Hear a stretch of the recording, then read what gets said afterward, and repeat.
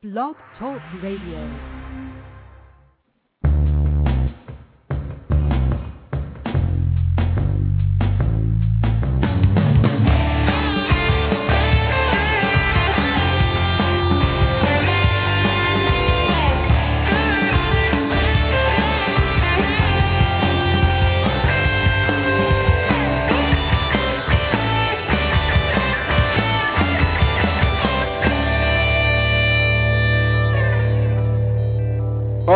Hello everyone, this is Stuart Crawford and welcome to Bulletproof Business Radio here on Friday, October the 16th. And what a blast of winter came ripping through Western Canada this week. And, it's a beautiful sunny sky here in Calgary today, but earlier this week it wasn't so pleasant. Anyway, the seasons are turning, and that's what my guest and I were chatting about just before we went live on the program today. I'm joined by Ray Hilbert. Now, Ray, along with his partner Todd Hopkins, wrote a wonderful book called The Janitor, and I'm sure they worked on a number of other projects, either together or independently, but they were going to focus on The Janitor. And I just finished reading this book a few weeks back, and not so many books that I've been reading these days have really hit me as much as this one, and maybe a few others have over the course of my business career. But this one did, and I thought we'd bring Ray on today to kind of talk about the book, where it came from, what the purpose, and how we can learn from a number of the key directives that were in Janitor. Ray, hello from beautiful Calgary here to your home in Indiana. How are things with you today? Just terrific, Stuart. I really appreciate the opportunity to speak with you today, and look forward to our time together. So thank you. Great. And Ray, tell us about what you do. I mean, have you always been an author? What have you done throughout your career for the people that may not be too familiar with your history in business or in just doing what you do? You bet. I'm happy to do that. Graduating from college in the late 1980s, immediately upon graduating from school, I went to work for a small family-owned business. Had some tremendous success in that company, but it was a fairly small business, about 110 to 120 employees, and great man that I worked for. Really enjoyed that opportunity, but his son had actually graduated college with me, and so there wasn't. He was grooming his son to take over the business, so there wasn't a lot of upside potential long-term career-wise in that company. And so I left that company after about 2.5 years, then went to work for a very large international company, a consumer products worldwide organization, multi-billion-dollar conglomerate. Spent about 3 years there and realized that, at least for myself, long-term, that kind of corporate life was probably not for me. And so after about 5.5, 6 years in the corporate world, struck out on my own with my own business. It was a small business, but really had, Stuart, some tremendous success at a young age in my mid-20s as a new entrepreneur.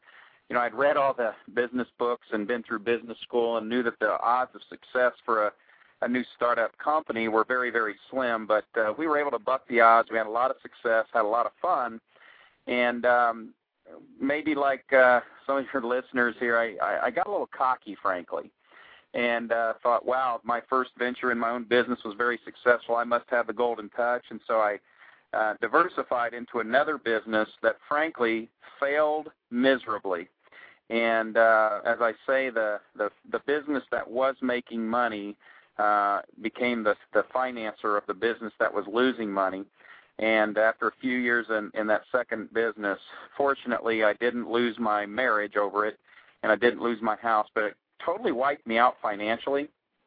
And I just realized how challenging it was as a person in business, not only with a corporate background, but at that point also then with business ownership background. I just really understood how challenging business is and how difficult it is to balance all the demands and so on and so forth that are placed on us. Family. Yeah, I definitely understand that, Ray, for sure. And talk about focus. I probably walked a mile in your shoes, and many of our small business owners who listen to this program every week have could probably share that same story. Right, that's, and that's a story that we've talked about. Many times we hear about entrepreneurs losing everything because they kind of lose focus. And that way, if I look at a common theme throughout the Janitor book, it really was about focus, but focusing on everything that was important in life. Well, there's no question about it. And, it's really important. If you've got some long-term goals, it's important, obviously, to stay focused on those long-term goals, but you can't lose focus of what's important today. And it's those small daily steps of staying focused on what you need to that are going to get you to where you need to be long-term anyway. And so that really is a major purpose behind the book, The Janitor. So tell us, Ray, was this a real-life story about the janitor that, prompted you and Todd to write this book, or was it just like a normal parable type idea, like similar to Bob Berg's Go Giver book? Was this like real life experience? Yeah, it's kind of like when you go to a movie and it, you see the title of the movie and then it comes up on the screen. It says based on real life experiences, or this is based on a true story. Our particular storyline in The Janitor is really a crafted, created fictional parable kind of thing. But the characters are based on real characters. And in my own example, I actually had a mentor named Bob who really helped me straighten out my priorities in life. And he was a very godly, old, wise man who just had a lot of wisdom that really helped redirect me when my world was falling apart. So the lead character of the young business owner that's struggling, Todd and I, as co-authors, we based it on our own experiences.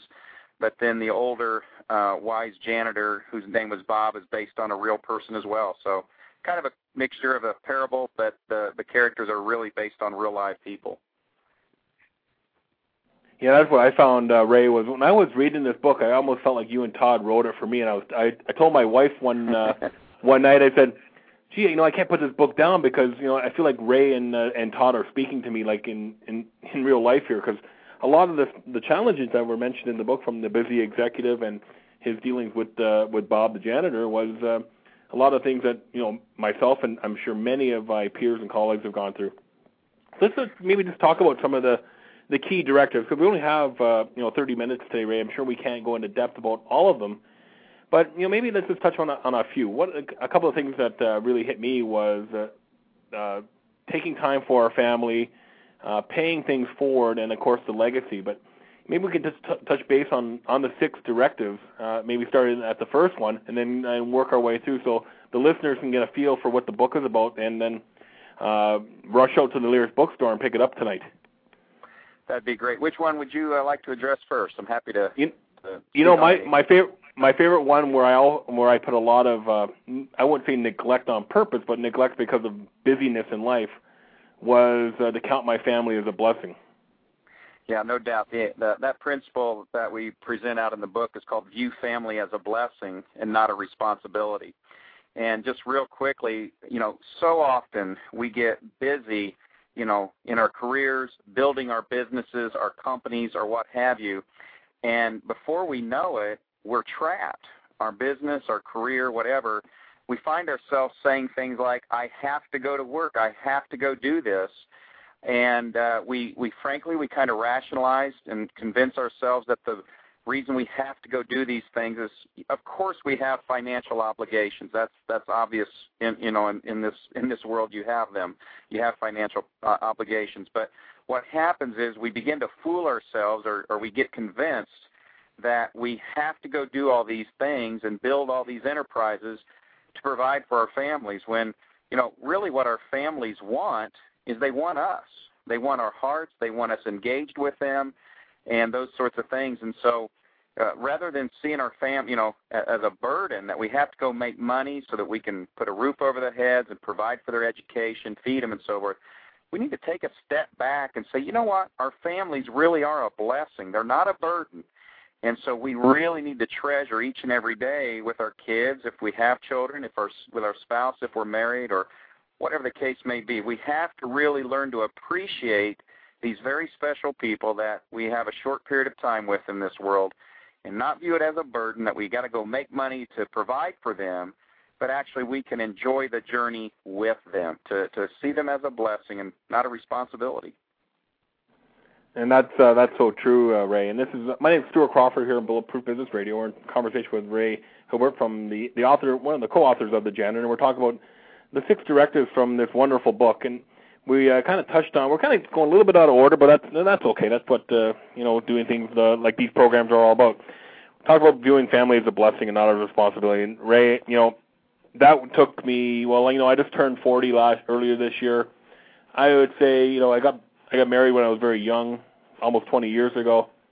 I'm very, very fortunate I still have my wife around they still call her my wife anyways, but, I think it took me 17 years of marriage to finally figure that one out.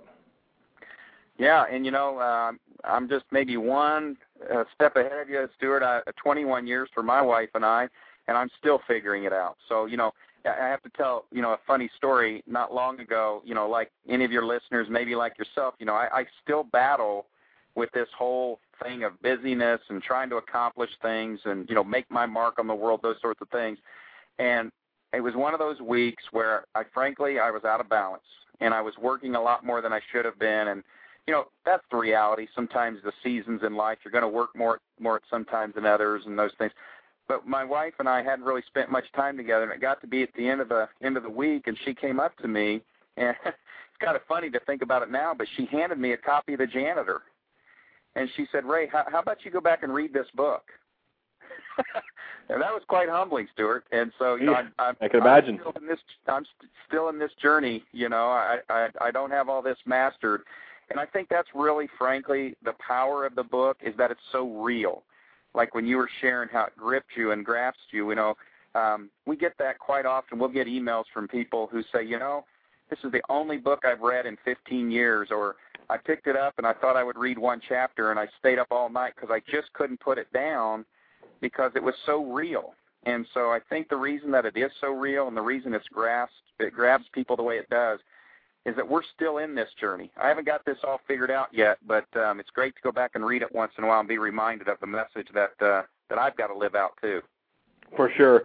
And Ray, going into another one of the directives that kind of hit me was how I got this book. Now, I have a friend of mine in Toronto who sent it to me about a year ago and said, you should really read this book. Now, I kind of, like most books that I buy, and I'm sure others have bought, they kind of sit on the shelf for a little while. And I was having a conversation with Barbara DeAngelis, another author, a few weeks ago when I was reading one of her books. I said, Barbara, I just took your book off the shelf. It's almost like it was talking to me that it's time to read this book. And the same thing with your book, Ray, just kind of talked to me, said, this is time to read this book. And so my friend in Toronto passed the book over to me, and then I've taken it and I've shared it with people in my office and friends of mine, one of my mentors as well. That gets kind of one of the other directives about passing it around and what we can learn from others and experiences from others and kind of what we're doing today. Yeah, there's no doubt about it. And, I grew up on a farm in the central part of the state of Indiana, so I'm a country boy at heart, and so I like simple things. And kind of an analogy I use is if you ever see a turtle sitting up on a fence post, not to say that any of your listeners have, but if you ever do see a turtle sitting up on a fence post, we know one thing about that turtle. They didn't get there all alone. Turtles don't climb fence posts. So anything that we're able to accomplish in life, any opportunities that we're able to pursue, any successes we have, if we want to be really honest about it, it's only because other people helped us get there. And so the Pass It Around directive is all about living a life in such a way that you have an open, giving spirit, that really and truly none of us really own anything. We're not going to take any of this stuff with us when we die. And so we're just temporary stewards over everything in life. And so the Pass It Around directive reminds us to be generous, to be giving, because, when you're a giving person, it seems like more things come back your way. The more you give, the more you receive. It's only when you have a tight, clenched fist that, people look at that, and you can imagine a picture of holding a wad of money in your hand, and I'm not going to lose this. I'm going to hold tightly onto it. Well, that's true, but as long as your fist is closed, you also can't receive anymore. It's only when you open up your hand and you're willing to give it away that someone can put more back in your hand. That's what the Pass It Around is all about, is be generous and be giving and help people at every chance you get, because frankly, it's going to come back and you're going to reap great dividends as well. And I'm sure, Ray, it's more than just passing around financial and money, but it's also sharing your time and sharing your gifts and all that. And you mentioned that.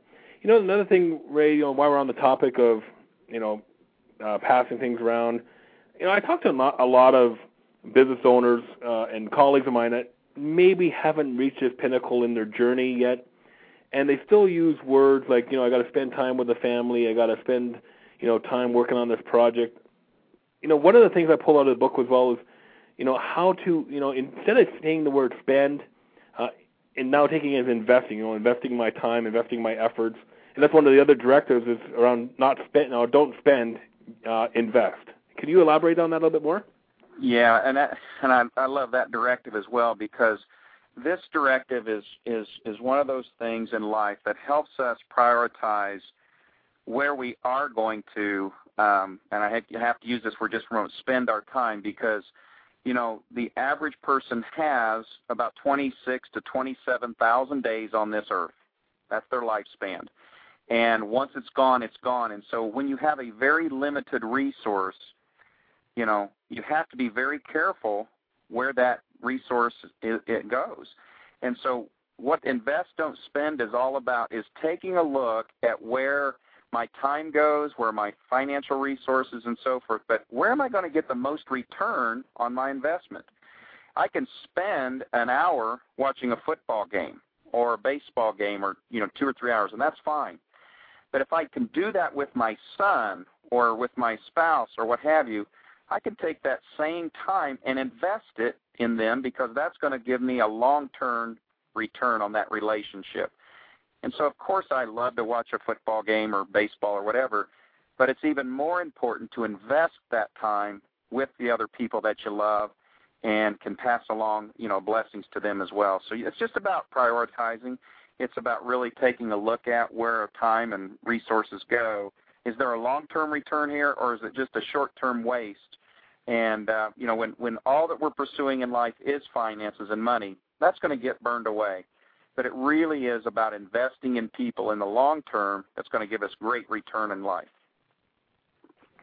Yeah, and that's so true, Ray. It's investing the time and energy and investing in people. One of my mentors, his name's Arlen. I had him on the program a few weeks ago. He always mentions you only have 168 hours per week. How do you choose to invest your time? And that was, when I'm looking at it, even at a smaller scale like that, it makes those decisions if I'm going to, spend an hour on the sofa watching hockey or football or by myself or spending it having a walk with my wife or whatever. It makes those decisions a lot more easier when I'm looking at even on smaller scales. But I really like the way you put it with 27,000. I think you said minutes. Was it minutes, Ray, or hours? I can't remember now. Days. Yeah, that's about the number of days that most of us have. Yeah. And they go very fast. They sure do. Kind of getting back to the beginning, Ray, and talking about, I know a lot of entrepreneurs and and colleagues and even clients of ours here at Bulletproof that are on the verge of either having a meltdown or they're just totally wiped out. It's like a chore for them to get out of bed in the morning. Now, I had a coach at one time who, he said you have to have a freedom day every week, so you can just totally discharge from what you're doing every day. But that's one of the first directives they had was recharge versus discharge. I love how the saying a burned out brain won't start. Anything else we can add to that? Well, I think that's one of the foundational directives of this book is that, and if you think about it, anytime you read a book, in a lot of ways you're working to recharge your brain, refresh your energy, get new ideas or to grow. And that's why we really start the book with that directive is, just the very fact of reading a book is part of a recharge process. And just think of it this way. If we were to say to somebody, look, you're going to have a car and you're just going to drive it forever and you're never going to send that car into the garage for maintenance or repairs or upgrades, they would say that's stupid. That machine is not going to last very long. You have to pull it off the road for a day and once in a while to change the tires and change the oil and refresh, put a new battery in or whatever. But yet we understand the impact on machinery, but there's no finer machine in the world than the human brain. And we have to recharge that brain. We have to take time away and invest it back into ourselves. And we have to find something that helps us to regain our energy and regain our focus. You know, in our story, the janitor, the wise janitor had something that he did, that a hobby that really helped him create new ideas. And this is what I would challenge your listeners to do is think about the last really, really great idea that they got. Maybe something that maybe took their business to a new level, a new product, a new service, a new business, whatever, or even in their family. What's the really last great idea that they got? Chances are, I would almost, bet about anything, they did not get that really great idea in the midst of just recharging, in the midst of doing their work. They probably got it while they were doing yard work, or when they were jogging or walking, or, in the shower. Great ideas come to us when we have been removed from the activity and we can give our brain time to think. Maybe another analogy is, imagine reading, Stuart, that book, The Janitor, that we're talking about. Imagine if that book had no paragraphs, if it had no breaking in sentences, and it was just all words jumbled up for 200 pages. That wouldn't be a very pleasurable read. No, sir. You've got to have a break, You've got to have paragraphs, and you've got to have ends of sentences and new chapters, because those are pause points. Those are points where you can stop and think and reflect. And so recharge versus discharge is all about the importance of taking time to get away, to think about the bigger picture, slow down, and get your great ideas. Exactly, Ray. And I can go through that exercise myself and realize all the last great ideas I had, and definitely wasn't sitting in front of my computer at my office. It was going for a run or doing something else. I don't do yard work, so I had to be doing something else. But the last two directives, and we only have a few minutes left, Ray. And I want to spend a little time on directive number 6. I think that's one of the most important ones. But one we missed was the directive number 3, which is pray, don't pout. And I find a lot of small business owners or people that had something bad or unfortunate happen to their business often sit there and pout or play the blame game. I think Directive 3 tells us not to do that and to look for other ways to figure out what's going on. It sure does, and certainly both Todd and myself as co-authors of this book, we believe in prayer as a very important spiritual discipline in our own lives, and we believe, frankly, that God can and does speak to us through prayer. But putting it into a business context, pray, don't pout is all about, even when, as you said, Stuart, even when something bad happens, to take a step back and look at it and say, okay, what good can come of this? And here's an analogy I use. For those of us who have children, there's a big thing here in the States and worldwide right now about the swine flu. And but think about our children when we take them in to get a vaccination. And this happened not long ago in my own family. Our small child, we're holding them down. The nurse is holding them down, and they're looking at you like, why are you letting this bad thing happen? Because they see that big needle that's about to stick them. And they're wondering, why is this bad thing happening to me? Well, as their parent, that you're allowing that, quote, bad thing to happen because that vaccination is designed to make them stronger. And so we have to take a step back from what appear to be bad events in our lives and in our businesses and say, okay, how can this make me stronger? How can this make my business better? Especially in a down economy like we're experiencing right now. You got to take a step back. Instead of pouting about it and crying and whining, take a step back and say, okay, where is our opportunity in this to improve and get better than anybody else, to get stronger than we've ever been? So many times it's the bad things and the tough circumstances. If we'll just step back and instead of pouting about it, just pray and get guidance and counsel on how to address it, that's where the real long-term strength and improvement occurs. So that's one of my favorite directives as well. And then, of course, you take that directive and you combine it with all the other ones around refreshing and discharging and, investing your efforts and your time in other places. And then, all comes together at the end of the day. Ray, the most important one I found to me, and what impacts me on a regular basis, and this wasn't the first time I thought about this, but definitely not the last. A lot of great books out there on the purpose of it doesn't matter how many days, weeks, hours, years we're on this earth. What really matters is what we do with them. And I love in the book, and I'm not going to ruin it for the listeners who haven't read this book yet, is the message at the end when Bob is talking to the successful CEO there about about his life and the importance of the legacy that we leave both in the world right down to the smallest minute detail even right into our family. How important, Bob, is it, or sorry, Ray, for you and on leaving a legacy with everything that you do?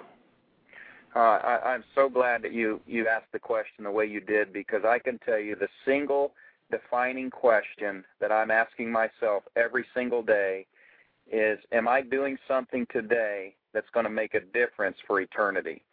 And what I mean by that is, am I investing my life in activities and people that are going to long outlive me? And a legacy is all about that lasting impression that long after you're dead and gone, long after that is, what things did you do with your life that have carried on to future generations? Frankly, what has made the world a better place? That's a question I ask every single day, and I'm constantly talking to my children about this, is everything that we do, we need to have a long-term perspective and to not make decisions just based on what's good and pleasant for today, but what's going to make a difference 3 and 4 generations from now. To me, that's how you really learn where to invest and not to spend, and that's how you learn to pray and not pout, and that's where you learn to pass it around by keeping all the long-term things in perspective and what's going to be my legacy, what am I going to ultimately leave behind is not necessarily just my money, but it's what lives have been touched and impacted, because my children are going to impact their children, who are going to impact their children, and so forth. So the decisions that I'm making today, both in business and in my family, have an impact for generations and generations from now. And I think it's important on a daily basis, Stuart, that we live our life with our legacy in mind. I couldn't agree with you more there, Ray. So over the last 25 minutes or so, we've been talking with Ray Hilbert from and the co-author of The Janitor. Now, Ray, you have a website, thejanitorbook.com. I do believe people that go visit that website can download a free chapter of the book and also can purchase it online through the website. Is that correct? That's correct. They can go to thejanitorbook.com or rayhilbert.com as well. We've got blogs and some things going on there. Would love to have some interaction with folks who would love to chat. And there's some great videos on there as well. That's kind of what really threw me in the direction of inviting you onto the program today. Ray, one last question before we go. I know you got some new stuff going on. Tell us a little bit about The Carrot Chaser. What's that book about? The Carrot Chaser is another book that Todd and I have co-authored, and it's another parable based on some real-life individuals, a different set of individuals than we focus on in The Janitor. But it's really all about integrating our spiritual lives with our business lives, with our family lives in a whole new level.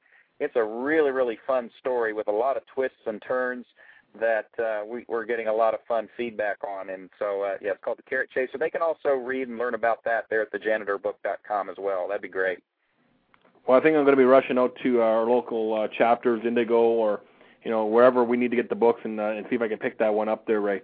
Ray, it's been a real pleasure to chat with you over the last 30 minutes or so. You really, hats off to you and Todd for writing a great book that truly enriched my life, and I was very fortunate to pay it forward to a number of my colleagues, and I'm very thankful for my friend in Toronto to send me it, because it was one of those books that it'll go in my collection that I'll read again very, very soon. So thanks, Ray, for that, and thanks for joining us today. Thank you. It's been my pleasure. We've been joined by Ray Hilbert, the co-author of the Janitor here on Bulletproof Business Radio. Just about to sign off. Tune in next week. We're going to have George Garcia from Park to Go on talking about his parking business up by Calgary Airport and what they're doing to make a difference and create a pleasurable experience for those who are traveling out of Calgary International Airport. That'll be next week here on Bulletproof Business Radio. My name is Stuart Crawford. Thanks to our guest, Ray Hilbert from the JanitorBook.com, and we'll look forward to chatting with you all next week.